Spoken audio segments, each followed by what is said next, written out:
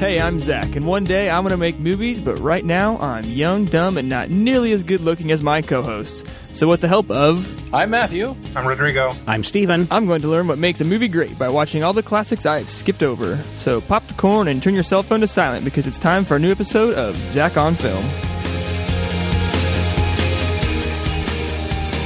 Hey everybody, and welcome to the latest and greatest episode of Zach on Film this week. This is the greatest episode of Zach on Film? I think it's shaping up to be already. Okay. And then this week we're talking Breakfast Club. All right, Breakfast It will Club. be the greatest episode of the show. 1985, Mm-hmm. John Hughes, 5 kids, one Saturday, endless possibilities, right? Dear Mr. Vernon, we accept the fact that we had to sacrifice a whole Saturday in detention. So why are they why are they there? Why are they at a high school on a Saturday, Zach? Well, they each had their own set of bad things they did, which doesn't really get into until the very end of the movie, which it was awesome. That's your assessment, is it was awesome? This entire movie? Yes. Yeah. Okay. This And you've never movie. seen this movie before? Not before I saw it.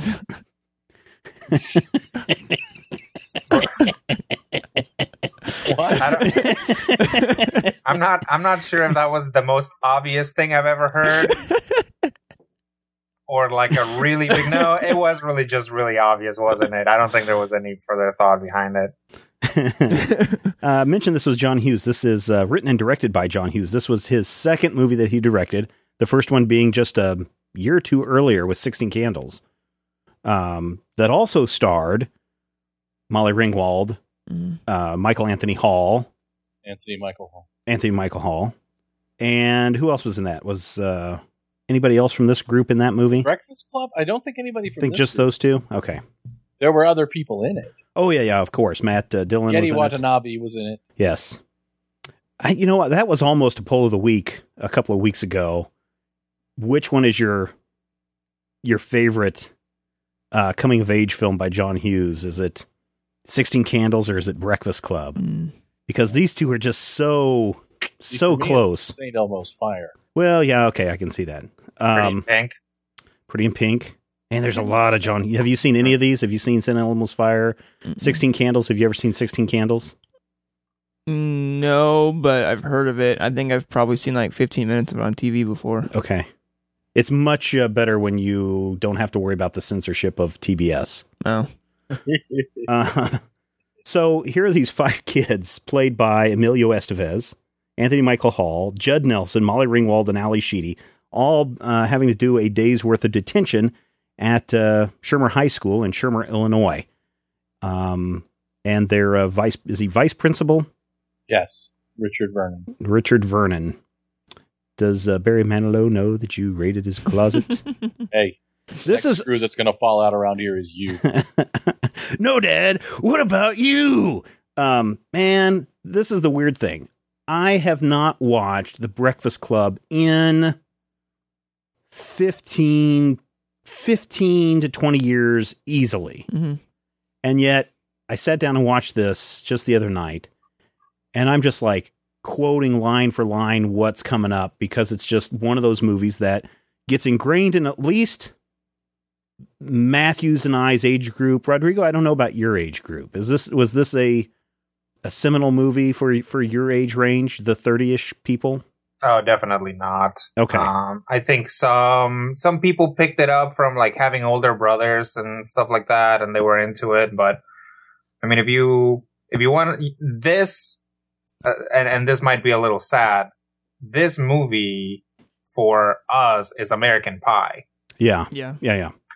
So this is a coming-of-age comedy drama. What, Matthew, is a coming-of-age movie? Fill in young Zach on the coming-of-age flick genre. Well, young Zach, when you're grown up, in a few years you're going to start liking girls, and your voice will change, and About time. you'll go through an expectation that you have to turn into something, a grown up or a success or a criminal. But the coming of age movie, especially in the 80s, was all about not just what you're going to become, what you think you're going to become, what people expect you to become, but it's also one of those things where people used it as kind of a metaphor for everything. So the coming of age movie is, are you what you think you are? Or does that smile? Never mind. Well, I mean, but that, though, is exactly what's going on in this movie, right, Zach? I mean, here absolutely. we have 5 kids that are brought together, each from a different clique, group, income class, whatever. You know, you've got the jock, the geek, the princess, the outcast, the motorhead. Right.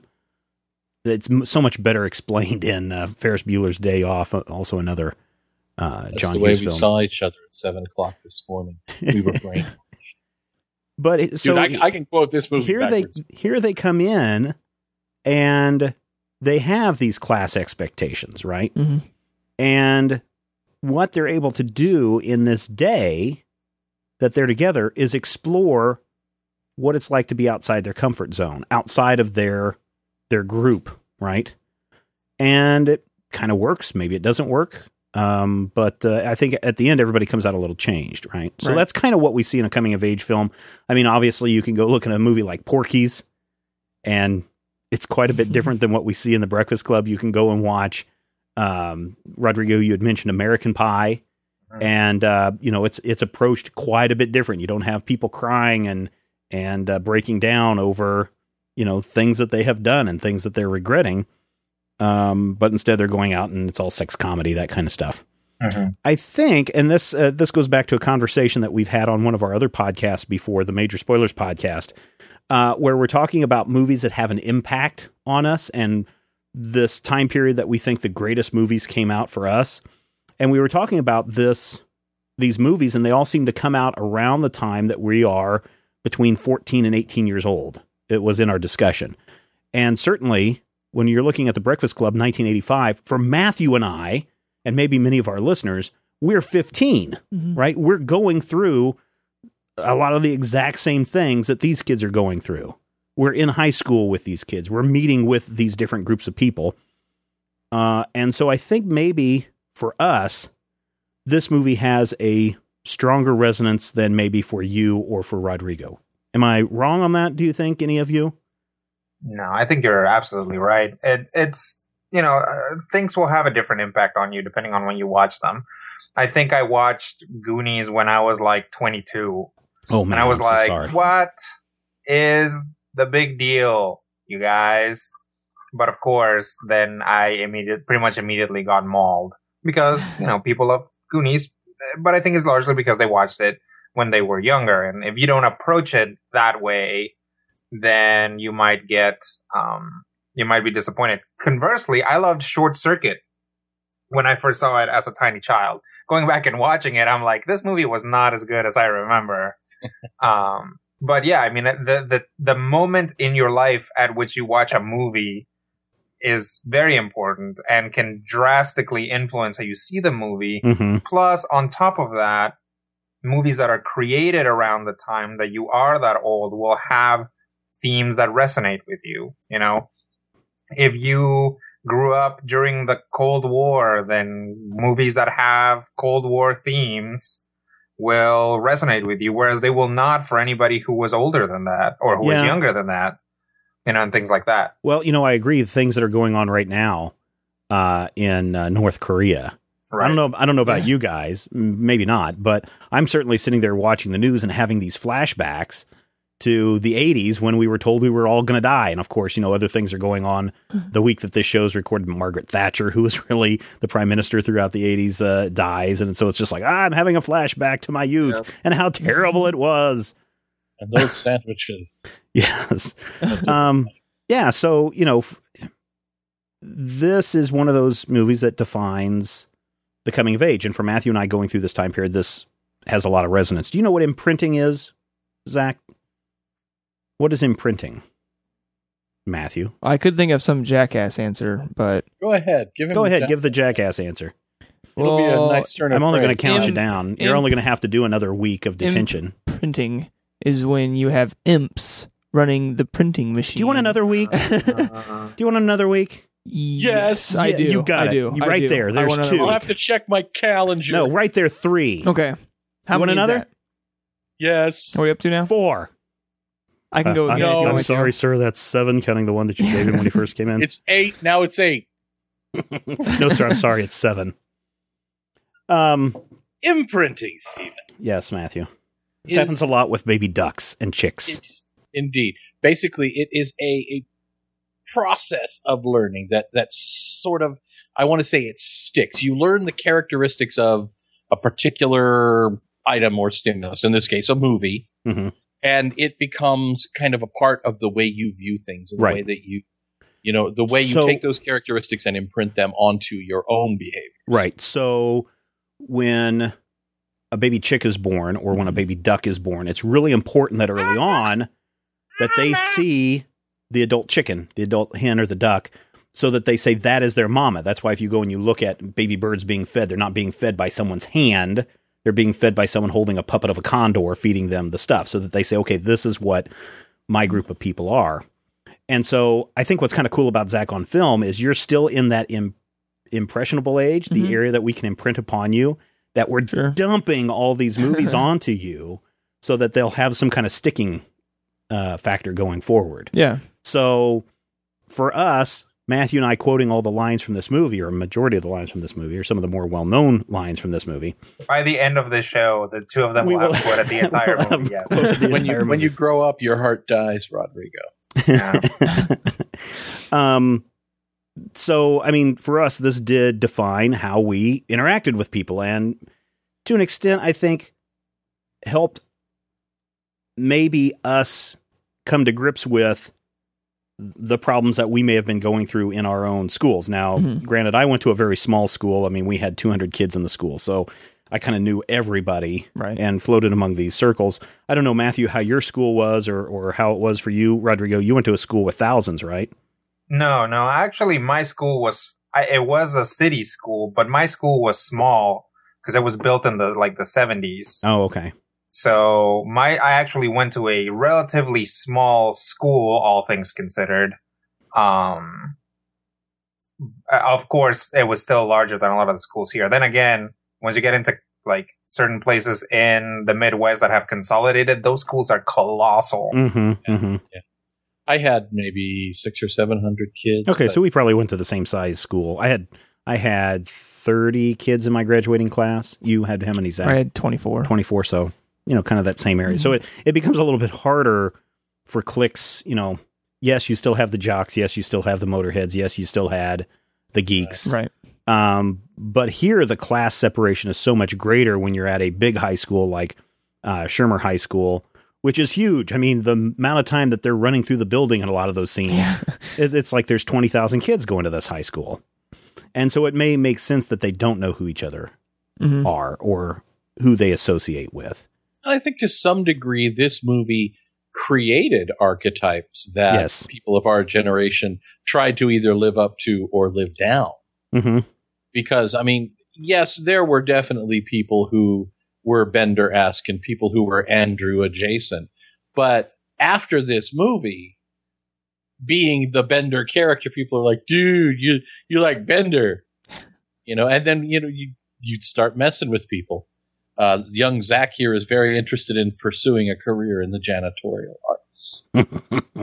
What are some of the big themes that you got out of this movie then, Zach? I mean, we're talking about why this movie is important to a specific generation, but there are themes that I think that still carry forward. And what are some of those themes that you gathered from the movie? One that I got pretty early on was that kids, no matter how different, despise the person in authority. Because right in the very beginning of the movie, they all pretty much band together, even though they hate each other at first. They still band together against Vernon and still pull crap on him, even though they hate Bender. They think he's a tool. They're still covering for him because Vernon is worse. And so I think that's a big. He's theme. Another kid. Well, he's represents authority, and so likewise, not just the authority of the governance or whoever in this case the school, but. And I was surprised again, I haven't seen this movie in 15, 20 years, the fact that so many kids are having these issues with their parents, because the parental authority comes up a lot. Claire with, do you do what your dad says, or do you do whatever the opposite of whatever your mom says? Which would you live with if they got divorced? Those kinds of things. And then even in the opening scene, we see Michael Anthony Hall, Anthony Michael Hall. You know, his mom is sitting there saying, "So is this going to be a regular habit? Is this going to happen again?" He's like, "No," and so she's like really berating him. Yeah. Coincidentally, you better find a way to study in there, mister. But Mom, we're just supposed to sit there and do nothing. Well, you figure it out. Yeah, says the little sister, and I wanted to thump her in the head because it's just like my sister. That is actually Anthony Michael. That's what I was going to say. That's his real mom sister. in that. Yeah. Yeah. And his little sister. Oh, I didn't realize it was his sister, too. I knew it was his mom. That's his actual family. Man, that's pretty creepy. But, you know, we get to see everybody's family interaction except for Bender and Ali Sheedy's interaction with her, whoever is dropping her off. We really don't know. But the only interaction we see is where she tries to say goodbye and they just speed off, right? So they don't even give a crap about their kids, which seems to be another thing of, you know, we hate authority and nobody gives a crap about us. Right. Which, you know, given the time period and the things that were going on, probably about right. You know, the 80s were a lot of me. That's universal. That's probably. Yeah. That's omnidirectional. So what's another theme that you got out of this? What's another theme? Besides the rebellion against authority. Right. That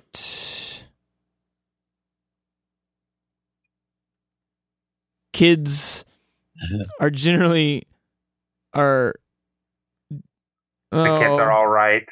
Yeah, they're all right. They have to they put themselves into cliques even though they don't like them. Yeah. And then they have to fight them, but they still want them from comfort.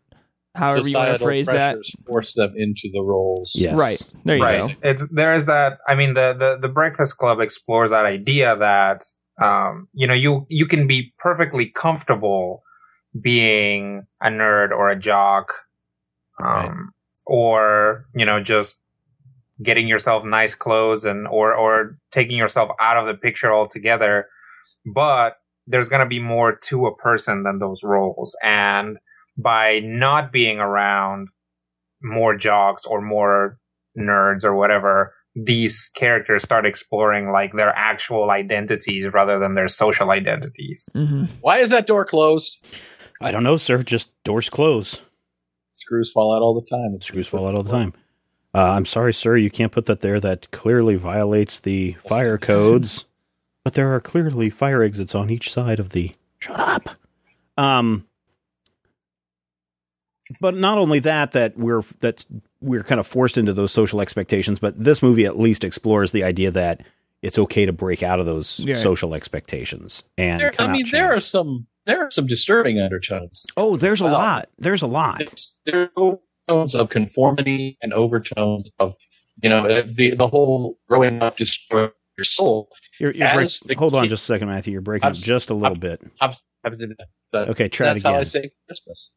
Try it again. Better? Worse? Yeah, go ahead. I think you're all right. Just for a second there. It happens occasionally when you're working with Skype. Okay. Anyway, as the kids go through this movie, a little bit of that happens to them. Because they find that they get along better together as long as they all sort of give up the little bits of identity that they've made for themselves. But especially in the case of Allison. Oh, Ali Sheedy. Mm-hmm. Yeah, Allison basically finds that she could be more popular if only she was prettier. Yeah. If only she made herself outwardly more attractive, people would love her more. So when you're looking at the Molly Ringwald character, Claire, especially right in the last 10 minutes of that movie, doesn't she come off as more of a she doesn't get it kind of person? Because in the end, she's just like, oh, I can fix all of you. Brian, you're smart. Why don't you write our paper? And you, the creepy girl, why don't I make you pretty? And oh, outcast boy, yes, I'm going to show you that I do care. And to me, it seemed really off in that last 5 minutes of the movie. What happens is you have 5 people who come in with 5 social expectations and 5, cliques or identities, and they all end up kind of homogenizing into Claire's popular clique. Yeah. And even Bender's edges get a little bit shaved down by the romantic interaction with her. She, as that popular girl, is central to showing the others but she doesn't ever transcend her own nature as the popular pretty girl. Right. Instead, all the others basically come up to or down to, depending on how you look at it, the level that she's on. So there is that leveling effect, but it's not an equalizing effect. Everybody ends up with Being the Claire pretty and people. to a lesser degree Andrew, the pretty people. Yeah. That's really that was the really disturbing part. And again, when I saw this when it first came out, probably I actually didn't see it when it first came out. I probably saw it when it was on HBO a few years later because I was forbidden from seeing R-rated movies if I was under 18 from my parents. And then the first time I told my mom I went and saw Beverly Hills Cop, she like flipped out. And probably for good reason. But yeah, that was the disturbing thing was, oh yeah, the message is it's okay to be different as long as you're the pretty people different. Yep. And that's just that final message of just, whoa. Now, granted, that's Matthew and I looking back through 20 years of don't you not think being the pretty people. Claire progressed a little bit by the whole earring, taking off the earring and giving away her big fancy earring? Yeah, but there's also the sequence where Bender is like, you know how you say your parents do things to get back at each other? Mm-hmm. Wouldn't I be outstanding in that capacity? To some degree, you can take that and their interaction as Claire rebelling to the point of, bonding with Bender. And we never see any of these characters. This is most important. We never see what happens on Monday morning if they ever talk. Right. Well, go ahead, Rodrigo. What were you going to say about that? Oh no, absolutely. I mean, that's the thing. It's interesting, and we can talk about this a little bit more later, probably. This movie ends in a freeze frame, right? Right. I mean, it literally ends in a freeze frame. Like, time we do stops. not know. Time stops. Nothing else happens after this. We do not know if next Monday these guys are all going to see each other and be like, "Hey, what's up?" Or if they're not going to talk to each other, or if they're going to go sit together and be friends forever. Right. Like, we do not get to see that. So speculate then, Rodrigo, what happened Monday morning? I mean, they had the big conversation. That was a key part of the movie where they're saying what happens Monday. And Claire's like, no, I'm not going to, I'm going to laugh at you. And, if I was dating Bender, your friends would laugh. And, if the nerd came up and talked with the Sporto, you'd be like making fun of him. Right? They talk about that, but what happens Monday mornings, Rodrigo? I think nothing happens. I think literally time freezes with Bender's hand up in the air. Okay, yeah, like Zach Morris, it is eternally March 24th, 1984, forever. Yeah. No, I mean, I think really the saddest way of looking at the movie, and possibly the most truthful, potentially, is that come Monday morning, everybody's going to go back to their roles, being a little bit changed. And, maybe the experience will have changed them and they won't be quite so mean to each other or whatever. But once society comes back into the picture, it's very difficult to fight it openly at all times. Yeah. My impression of Monday morning is same as it ever was. Right. I mean, that there's no, hey, buddy pal that I spent Saturday with. It's going to be maybe the head nod in the hallway, but that's it. Yeah, I mean, it's essentially going to be, in my mind, like they described as they're sitting in the circle, where none of them are really, they'll maybe acknowledge them and then just bash them to their friends behind the back once they leave, besides Brian. Yeah. And they'll acknowledge each other for maybe 15 seconds and then just berate them behind their back, and just like they talked about in the movie. So what did everybody think of the acting? Rodrigo? That's interesting. I definitely think that Emilio Estevez comes into his own as Coach Bombay in the Mighty Ducks.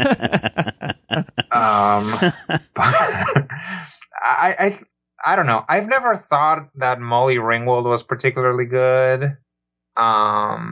I think that Anthony Michael Hall does a good job of being a pushed around nerd. Mm-hmm. I think generally there's maybe if you draw a line and say this is acting and anything above it is overacting, I would say that all of the kids, basically bump up past the line at one point or another. But I thought generally, I mean, it's a pretty low key idea for a movie, so it doesn't really lead you to like grand crazy speeches to rally right. the troops or anything like that. So altogether, I thought that it was a conservative, like the acting seemed okay, and there were very little moments of hamdom, Right. except maybe from what's his name, Bender, Nelson. Yes, absolutely.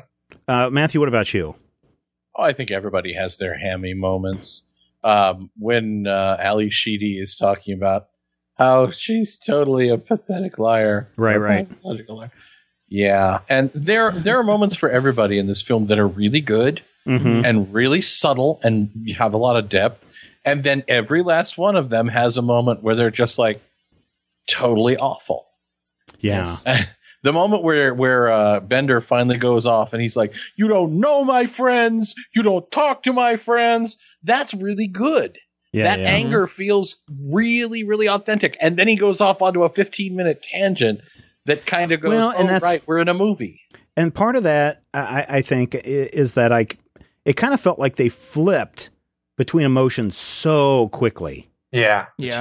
And so it kind of, and again, true. This is me looking back at it through, 20 plus years since I was a teenager and saying, oh yeah, man, that's pretty, they're flipping back and forth. But I remember watching this as a younger kid and thinking, oh, this is just real supernatural. But the thing that feels very authentic to me are the shifts in power, specifically the sequence where they're like, are you a slut or a tease?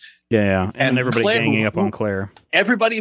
Claire held all the power and they just flipped it on her. Yeah. And then 2 minutes later, all of a sudden, Anthony Michael Hall goes off and everybody's attention is there. I mean, they really did a good job, I felt, of balancing their hams. Yeah. Yeah. I don't know. For a while, there was some serious ham-to-ham combat. 2 hits. Yeah, I hit you. You hit the floor. Yeah. That was bad. I'm not gonna fight because I kill you. Yeah. But that is something that like a stupid kid would say. Yeah. Like that's the funny thing is that a lot of the time, all of the like, sometimes like the weird dialogue and the moments where like it just looks like weird posturing is because kids say weird things and are always posturing. Awkward posture. No, I remember those moments in lamps, high school. There'd be no light. You just got to click on the elephant. You're supposed to pull on its trunk, and it was supposed to turn on. And you're a freaking genius because you can't build a lamp. What did you think of the acting, Zach? Not of the casting, but of the acting. The Zacting, if you will. Yes, let's get into this acting. It's a thing now. I enjoyed it. I think you hit it. There was a lot of switching of emotions very quickly, but like you also said, that's pretty natural for teenagers, especially when I was growing up with my sister who was 3 years younger than me. I was like, she is all over the place. Yeah. I was completely fine. I was normal. But She's the insane she one. was insane. Yeah. I finally saw a picture of your whole family the other day. You had it up on Facebook or something. I don't know, did I? Yeah, it's pretty cute. Oh, no, from Easter? Yeah. That was my girlfriend's family. Oh, okay. Well, yeah. All right, then your that explains girlfriend the guy has a who cute looked family. like the mutant from the Hills had on. So, interestingly, in the casting side, Judd Nelson wasn't always going to play John Bender. At one point, they had Nicolas Cage being considered to play that. And then it was between John Cusack and Nelson, and they originally hired Cusack to play it, but for whatever reason, like just a few days or so before they started shooting, Cusack stepped out and Nelson moved in. I think Cusack went and did Better Off Dead or something. And Rick Moranis was going to be cast as the janitor in that movie. Yeah. So Rick Moranis apparently was cast as the janitor, and there was some sort of issue. Oh, creative differences is what it was. Yeah. I never heard specifically what it was, but I know that somebody said there was totally an issue. Before we get into the technical stuff, why don't we take a break and give a shout out to all of those people who help make this show possible. Who are those people, Claire? What did those people do, Claire? What can Craig Borden, Christina Craighead, Jeffrey Sire, Tan Jin Ming, Daniel Purcell, Cody Dixon, Brian Gatley, I think he meant to see Dwayne Harder, Brian Woodard. No, I meant to say Dwayne the bathtub. I am drowning. Dwayne and Brian are actually one man who changes his name for tax purposes. And of course, who could forget our very last person on the list this week, Matthew? Christopher Hudspeth. I said him once already. Are those real diamonds, Christopher Hudspeth? Did you work for the money for those earrings, Christopher Hudspeth? Or did your daddy buy those for you? So, Zach, on some technical things that I want you to comment on. The first thing was, this was John Hughes's second film directing. It was originally, I think, supposed to be his directorial debut. But he convinced the studio that because the budget for this film was $1 million, that he could go ahead and direct it and not have any problem directing it. And so one of the things that he did was he set it in one room throughout the whole movie. Or that was the plan, was to set it in one room throughout the whole movie. Right. What did you think of that? Why does that work? Or why does that not work? When I started this movie, because I knew almost nothing, and they all start walking into this library, I thought to myself, oh, I really hope this entire thing is in here. And it was, for the most part. And it was great, because you put 5 teenagers from different places into essentially a cage match of emotions. And then they each had to battle with their emotions and personalities and watch that come out. And so setting him, not allowing them to leave, or not allowing them to leave individually at least, made the characters have to work through each other and develop them continuously throughout the entire movie. But why, from a director standpoint, especially as a young director, why is this kind of situation actually a good situation? I got one. Okay. Go ahead, Rodrigo. Control. Explain. So when you have everything set in a single room or in just a single location, you have a lot more time to tweak everything to be perfect. You have a lot more control over what's happening. The more locations you have, the more likely something is to go wrong, the more likely something is going to have to get fixed. So that's one of the things, certainly. The other one is obviously budget. The more locations you have, because every location has a multiplier on it, basically, because every location has to be lit. Every location has to be checked for sound, and some amount of sound work is going to have to be done on it. Plus, each location is going to have any number of unforeseen problems that could crop up. Obviously, if you're in a soundstage, that fixes a lot of things, but also it's difficult to make a soundstage and not look like a soundstage. Yeah, the main thing is you have that ultimate control. I'm going to agree with Rodrigo there, because now I don't have to worry about, do we have to go reposition that light because we're in a new location? Do we have to wait another hour to get everything repositioned? We're in this one location. Let's just move the camera, set up our shot, and go. I can spend more time with my actors, getting the best performance from them. We don't have to worry about a whole lot of continuity issues because everything's happening in the same place. We don't have to worry about it being day to night to day to night. One of the interesting things, though, is the 2 high schools that they shot in. One was an abandoned school. It had been empty for about 2 years or so before Hughes stepped in to shoot there.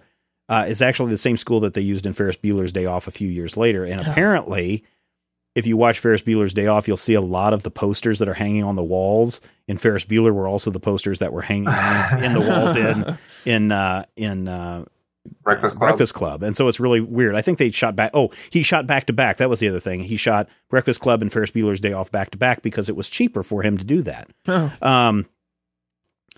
The other interesting thing about this is when they picked the high schools to go shoot in, the library that they wanted to shoot in was actually too small to shoot in. So they actually built the library in the school's gymnasium so that they could get a big enough set for that. So yeah, that's interesting. And, this is, when we look at this, from the lighting perspective, this is a lot of classic Hollywood lighting that's going on. I mean, everybody has a rim light. There are very few times in that movie where one of the actors isn't lit with a nice rim of light around their head to make them pop or stand out. The few times that you don't see it, it makes the image look really flat. So, the importance of having that separation between foreground and background is really intense. And I tried to look, and of course, I'm watching this on a digital copy through iTunes, not on a DVD or not watching on the original film. But the other thing that you can do to kind of create separation between your subject and your foreground is to put fog in the scene, because it'll help diffuse that background. Now, working with film cameras, you can get a pretty shallow depth of field. But I could have swore in that scene, the big pivotal scene in the movie, Matthew, where they're all sitting around and telling why they were each in detention. But if you look at the background, it looks like there is some kind of smoke or fog that they've added to that background moving around to kind of create just another bit of separation between, the kids in the front and the statue and the library stuff in the back. And so you can do that, Zach. You definitely can. The thing that's interesting for me about that particular sequence, sliding slightly off topic, no, go ahead, is reputedly they had a rough idea of what to say, right? But John Waters, yeah, boy, that'd be John a totally Waters different just movie. basically told them ad lib. So the stuff when they're sitting in the circle is supposedly partly ad lib. I can see that. The one, that sequence is really important for me as far as how you shoot a scene, because we have a shot where Emilio Estevez is talking about, the pressure that's being put on him, and you see him talking about, my parents tell me I have to be strong and da-da-da-da-da-da.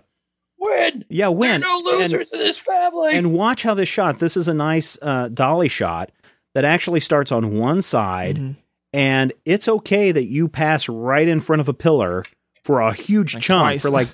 Twice, to get to this point where you're looking at this now from a different perspective. And that adds so much depth to the shot. So don't be afraid of using dolly shots and using foreground elements to create that depth.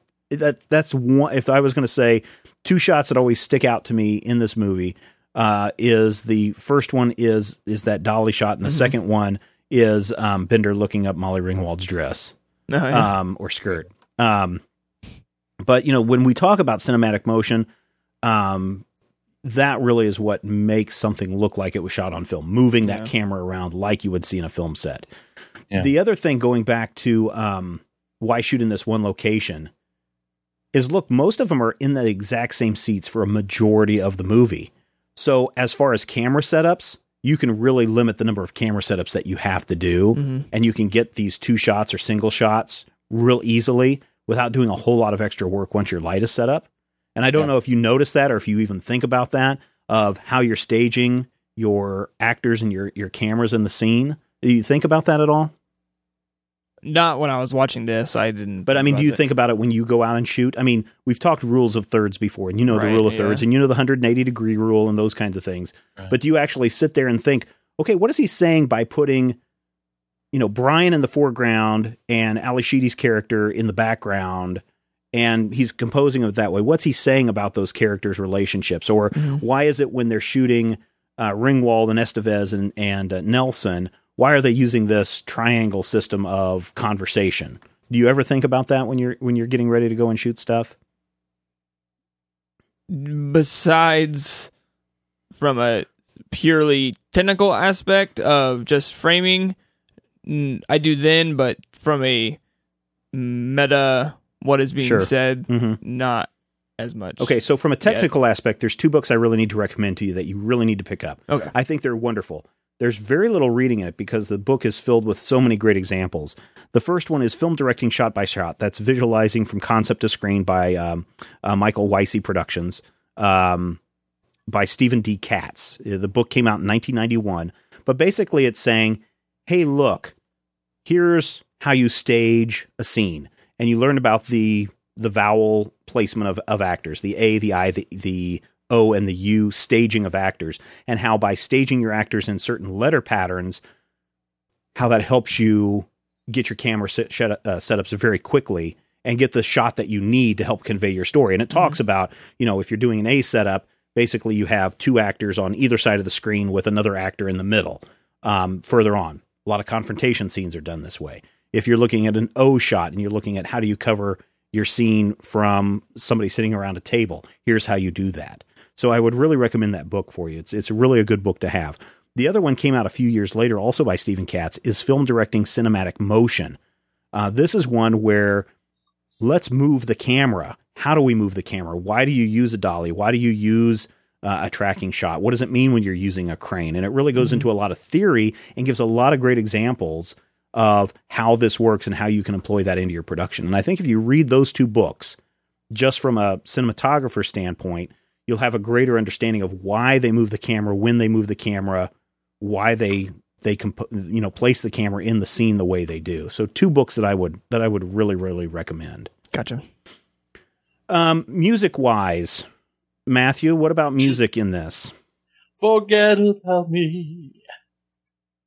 Don't. I love the music in this. And I think that more than just being important, I think that in a very teenage way, the music kind of makes a little bit of the film. Yeah. The music, and brilliantly, the way the music intertwines throughout it. That final sequence of Bender walking across the field and thrusting his little fist in the air, and then the song, yeah. That, to me, is something where I don't know, and I honestly don't remember whether I loved that song before I saw the movie, or because I loved the movie, I found myself loving the songs. But either way, they're integral to your appreciation. If that were, I don't know, the Benny Hill kazoo solo, it would change everything about that film. And if it were, a Frankie and Annette type ballad song in the sequence where he and Claire kind of, fall in love or whatever they do, or make out in a closet, however you want to place it, I think it would have changed the entire texture of the piece. Rodrigo, any comments on music? When was the last time I should have asked, when was the last time you saw The Breakfast Club? Actually, it was a good long while ago. I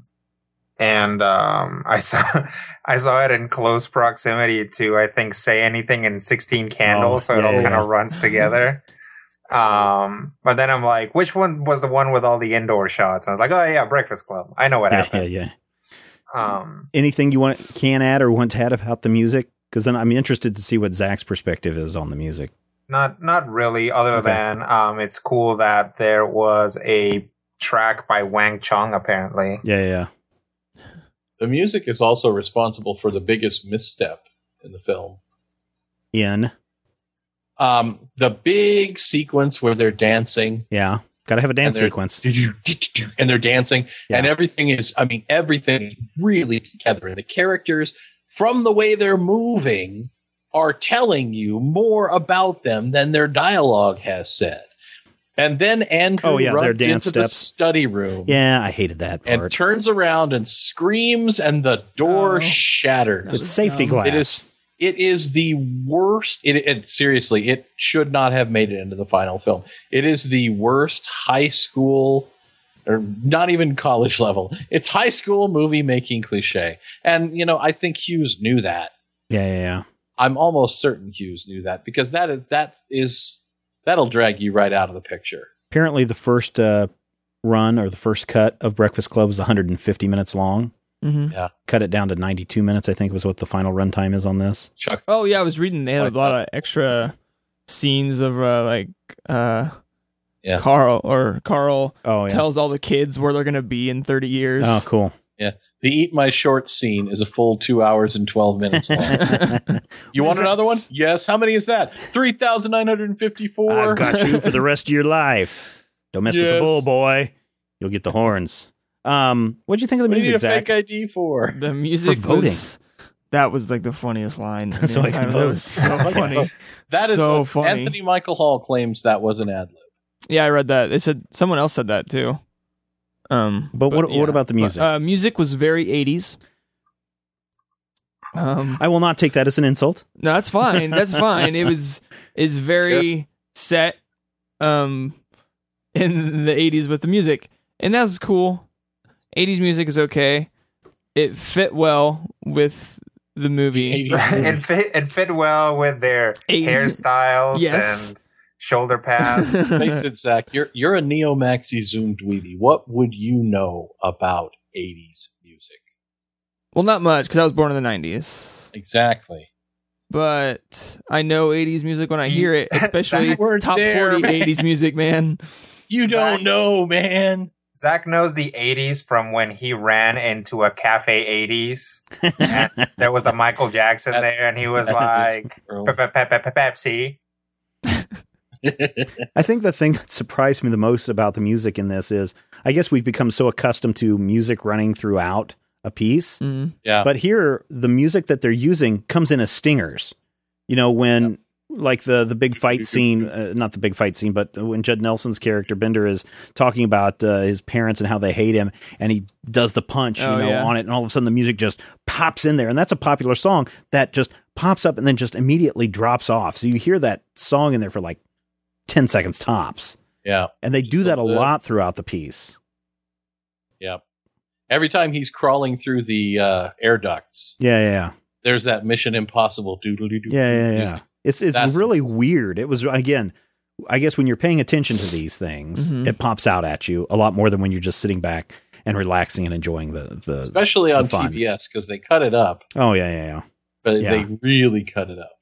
So let's talk about John Hughes. We've mentioned a lot of his movies. He's got a lot of his movies under his belt. He does not have that many movies that he's directed. His first one was 1984, 16 Candles, then Breakfast Club, then Weird Science in 85, Ferris Bueller's Day Off in 86, Planes, Trains, and Automobiles in 87, She's Having a Baby in 88, Uncle Buck in 89, and Curly Sue in 91, where he was a director. Beavis' Day Out. Ferris Bueller's Day Out was 86. No, Baby's Day Out. Baby's Day Out is not him as a director. Everything else that he's done was either as an executive producer or a writer, and he's got a long writing credits. Didn't he direct Home Alone? He did not direct Home Alone. He was the writer and the producer of that. Yes. So, But it is Christmas it is thing. Oh my described gosh. often as a John Holmes movie. yeah. And not a John Holmes movie. That would be quite different there, Matthew. But What is the man's name? John Hughes. It's a John Cena movie. I don't remember his name. Shut up. So, It's a Howard Hughes movie. breasts. Okay, so when you look at the movies that he's directed, Zach, and this is really important: 16 Candles, Breakfast Club, Weird Science, Ferris Bueller's Day Off, Planes, Trains, Automobiles, She's Having a Baby, et cetera, et cetera, et cetera. There are some things that pop out as trademark characteristics of a director. Mm-hmm. And in John Hughes films, and this is why you kind of know that they're Hughesy type films, is because, first of all, they all take place in Shermer, Illinois, a fictional town. Well, Northbrook, Illinois is where the events take place, but Northbrook's original name was Shermerville. So everything takes place in Shermer, Illinois. So the center for 80s angst and teen whatever in Drama. the 80s, drama, all came out of Illinois. But he uses a lot of pop songs and music cues, like I just mentioned. You see that a lot in all of those films. Oftentimes the characters will break the fourth wall, although I don't think that we saw that here, where the characters directly address the audience. Not overtly. There are moments that border on fourth wall. Yeah, but like in Ferris Bueller's Day Off, it's nothing but break the fourth Yeah. wall. And I think that was the first time I ever really paid attention to that, because when Bueller's addressing everyone at the camera, I was just like, whoa, I've not seen this before. This is really kind of cool. And then, of course, as I mentioned before, the freeze frame at the closing credits happens a lot in his films. So when you're looking at directors, there's always going to be characteristics. Alfred Hitchcock has a number of them where he has to employ these things in his film, so you know it's his film. Mm-hmm. So as you watch some other Hughes films, and really, if you go look at these, if you go look at 16 Candles, Weird Science, Ferris Bueller's Day Off, Planes, Trains, and Automobiles, She's Having a Baby, and Uncle Buck, if you just watch those films and nothing else of John Hughes's, I think you'll have a really keen idea of what a Hughes film is. I recommend not watching and never watching Curly Sue. I went and saw it in the theater. Yeah, I agree. That's why I didn't say it's on the list. The only thing that Curly Sue has going for it is Steve Carell, and he ain't in it for long. Yeah. So yeah, anything else you guys want to add about the Breakfast Club? Either from a technical standpoint, editing is really good, I thought. Yeah. Yes. Mhm. But again, that's because we're in a controlled environment and we can shoot all of your shots, your close-ups in a single day, Mhm. and then edit it together later. But it still worked out really well. From a storytelling perspective, there's another aspect to that controlled setting that works really well. You notice that when they are sitting in their seats, they're locked into their stereotypes. And it's not until they get out of their seats, he'll get up, we'll all get up, it'll be anarchy. It literally becomes anarchy. And once they're out of their seats, once they're quote unquote, air quotes, out of their places, that's when they start actually transcending their positions. And it's important to me that the part where they really start bearing each other's souls and ripping each other apart alternately comes at a point where they have completely left that chair structure. They've gotten out of the school part, the portion that resembles their classroom, away from the desk chairs, whatever that is, and they're sitting in a circle in an area that is open. The use of that architecture is, really strongly tied to what they do. And when they finally do break out and they're running through the halls, all the scenes in the hallways are really quick and really frenetic and, we shouldn't be out here. We need to get back to where it's safe. Because they're at a point where the halls are almost representative of you're out of school. Now you got to figure out what you're going to do with yourself. And there are people coming to find you. Yeah. Maybe I overthink it. I don't know. But Rodrigo, what else? What about anything else from you? Blah, blah, blah, blah, blah. I don't know. I think I probably have not spent enough time watching The Breakfast Club to really formulate a really strong kind of formal or technical hypothesis on it. So I will just say that when I watched it, I found it enjoyable. And as Zach pointed out, super 80s. And as someone who grew up in the 90s, like the 80s stick out like crazy. Yeah. All right, Zach, your turn. Yeah. Give us your final thoughts. Okay. And what you learned and how you're going to apply it to your future self. All right. Breakfast Club was a wonderful movie. I enjoyed every bit of it. I couldn't stop talking about it all weekend because it was so funny and sad and just all around a wonderful, wonderful movie to watch. That so much I was like, I am going to show my kids this movie when they start going to high school because my parents didn't, and that makes me sad. Show them before. So did your girlfriend watch this one with you? Yeah, she did actually. She actually stayed up. And she stayed up and enjoyed it? Yeah, she liked it. All right. Yeah. All right. So what did you learn from this film that you can apply going forward? So yeah, we talked a lot about the controlled environment, and I think that's a really big deal for low budget movies, especially if you look at some of them. A lot of low budget movies stick to one place. I mean, Clerks is pretty much inside of a convenience store the entire time. And low budget movie. 12 Angry Men is the same way. 12 Angry Men, yeah, inside a room. So learning or watching people how do that and managing a budget while also staying creative and still being able to tell a wonderful story is a big takeaway. And editing is also very good about reactions and just building the story. Okay. Matthew, did he pass? C+ this time. Oh, God.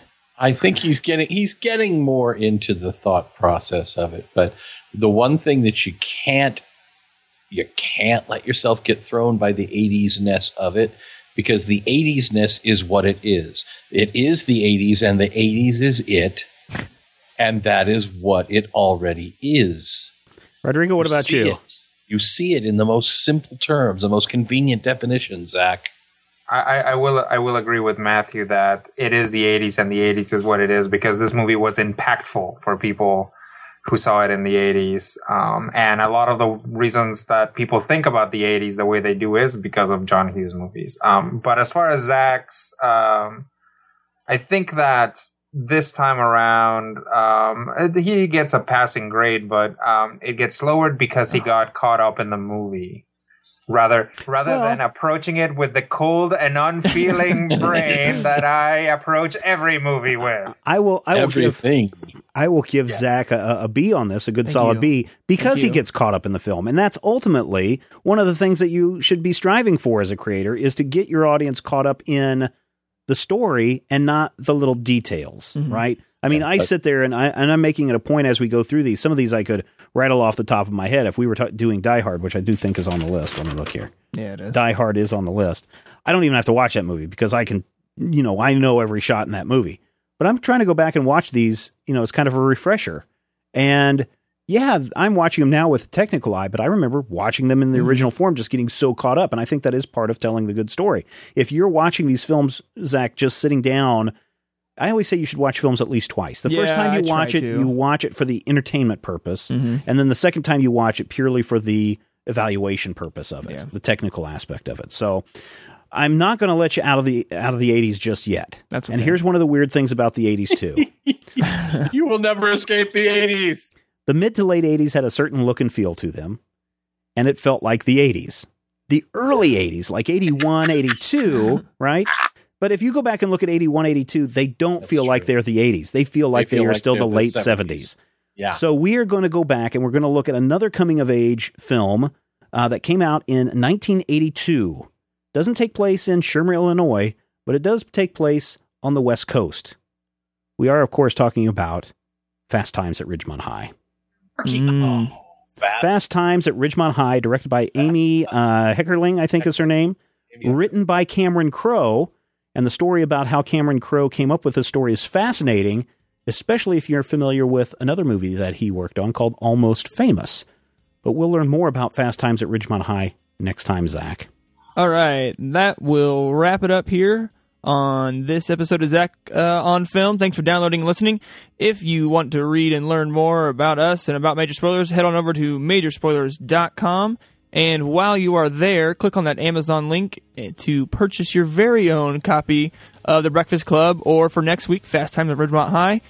Same price, but a little bit of that will come back our way, and we'll keep all of our ships afloating. And so next week, Fast Times at Ridgemont High. And that'll end it here. Thanks, bye, and we'll see you next week.